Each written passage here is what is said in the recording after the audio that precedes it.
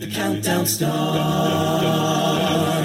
4, 3, 2, 1. This is Rachel, and welcome to the podcast version of Competition Countdown.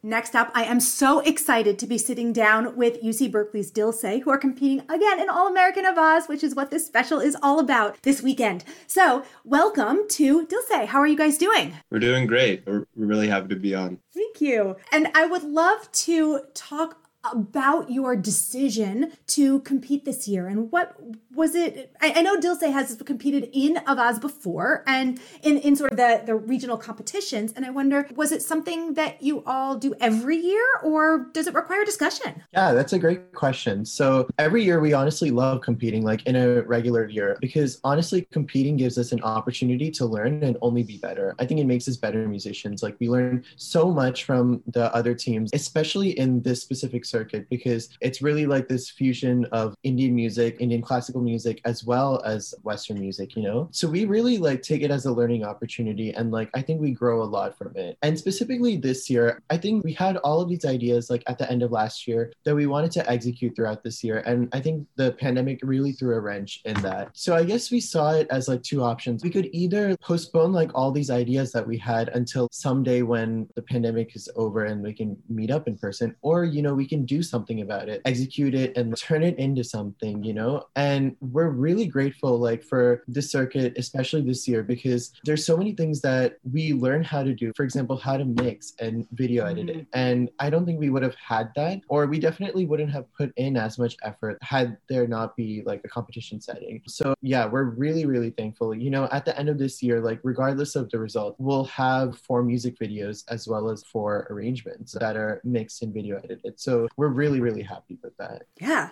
I wonder, what was for you all the most challenging part of this format of the competition, since it's so different than previous formats? Yeah, so I think one of the most challenging things is trying to like practice and learn arrangements and make them better, because when we hold practices virtually 2 times a week this year, but during those practices, since it's virtual and there's like lag is always an issue, we can't sing together, and we have to only like take turns and kind of like sing individually one by one and like make corrections to parts. And it just makes it the learning process like inherently slower, and also makes it more difficult to catch mistakes and fix things, and also pick up from hearing other people sing and like learn from hearing others. So that's, I think, definitely the most challenging part. It just requires a lot more diligence on our behalf, planning exactly how we want to approach practices, and when we want to get stuff ready to record for these competitions, kind of running them through like a set of, I don't know, like safety nets in terms of like having multiple different people listen to every person's part, so that we can,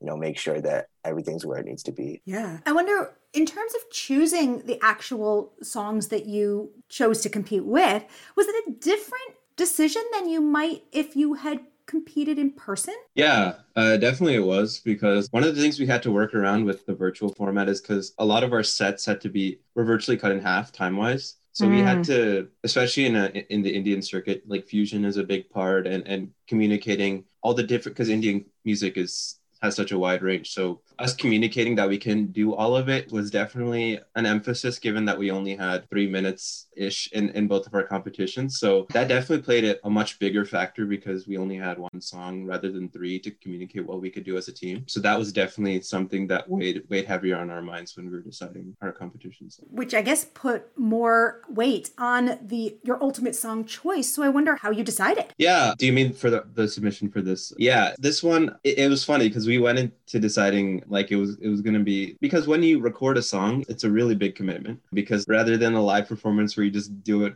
once, it's done. Committing to recording a song is a really big process, and is going to be there for a long time. So we went in really nervous about making the decision, but it really happened organically. We really felt like this arrangement, Mehuna, was a classic. It is a classic song. It's something that's beloved by so many people, and we really were drawn to that aspect. And the arrangement itself is really great. It's so complex, and it was really hard not to choose that as our submission. Yeah. What about the video aspect? I wonder if you can talk a little bit about what that was like for you, because I imagine that was maybe a skill that wasn't as available to you as it might have as other skills regarding recording music? Yeah, so to be honest, at the beginning of this year, so I handle the video editing on the team now. And at the beginning of the year, I honestly had very little experience. The most experience I have is with like doing high school projects, you know, so like stepping up from that to this is a huge thing. So there's definitely a learning curve, learning how to use, for example, like Premiere Pro and like what transitions to use and just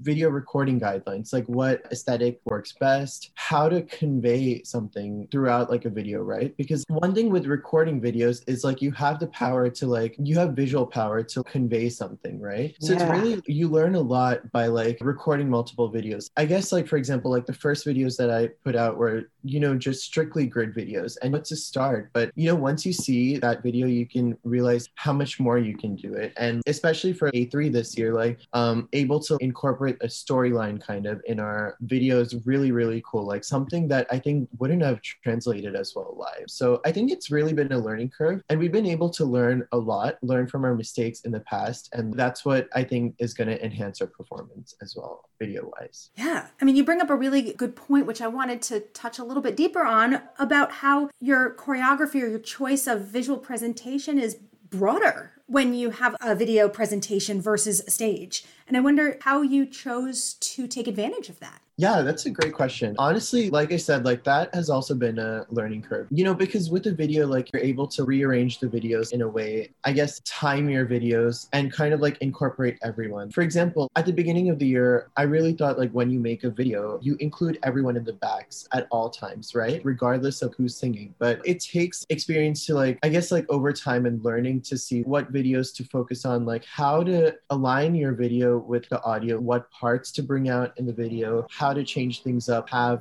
variety, as well as the people recording the videos, right? Just a smile goes like such a long way. And I think that took us a while to realize as well how to convey those emotions best in our videos. Yeah. Well, now that you have some of these skills, I wonder, does it change your discussions about what Dulce does in the future, since you now have more options in front of you about what you can do? Yeah, definitely. I think I speak for all the teams that we didn't expect this to be our competitive year going into fall semester, but it's really opened our eyes to a lot of the things we can do as a team, because leaving this year, we're going to have say 5 or 6 well-mixed recorded pieces that we can, something to remember the year by, and it's something that we can be proud of and tangibly show people. So I think it's definitely opened our eyes, because previously I would say that it's really impossible to create a good quality of sound recording without paying a bunch of money to go to a recording studio, without paying a bunch of money to have it professionally mixed and mastered, which I mean obviously helps, but we've learned a few things along the way as well. So we're happy with the new options that were presented, and we're definitely going to be looking into recording more in the future, as well as we're almost gearing up to release an EP that we recorded. So that's exciting. So. Very exciting. Well, with all of that work that you guys are putting into everything that you have going on, we're so grateful you took some time to speak with us. Thank you so much. No problem. It was really nice being on. That was UC Berkeley's Dulce, who are competing in All-American of Oz. We are going to be hearing them do Main Hoon Na by Sonu Nigam and Shreya Ghoshal. The soloists are Sharan Raghavan and Sanjaya Sagani. The arranger is Sharan Raghavan, and the vocal percussionist is Sharan Raghavan. Here is Dulce with Main Hoon Na. That's it for this week's edition of Competition Countdown. Tune in again next week for all the latest in a cappella competition news, only on Acaville Radio. The count goes on. 4, 3, 2, 1.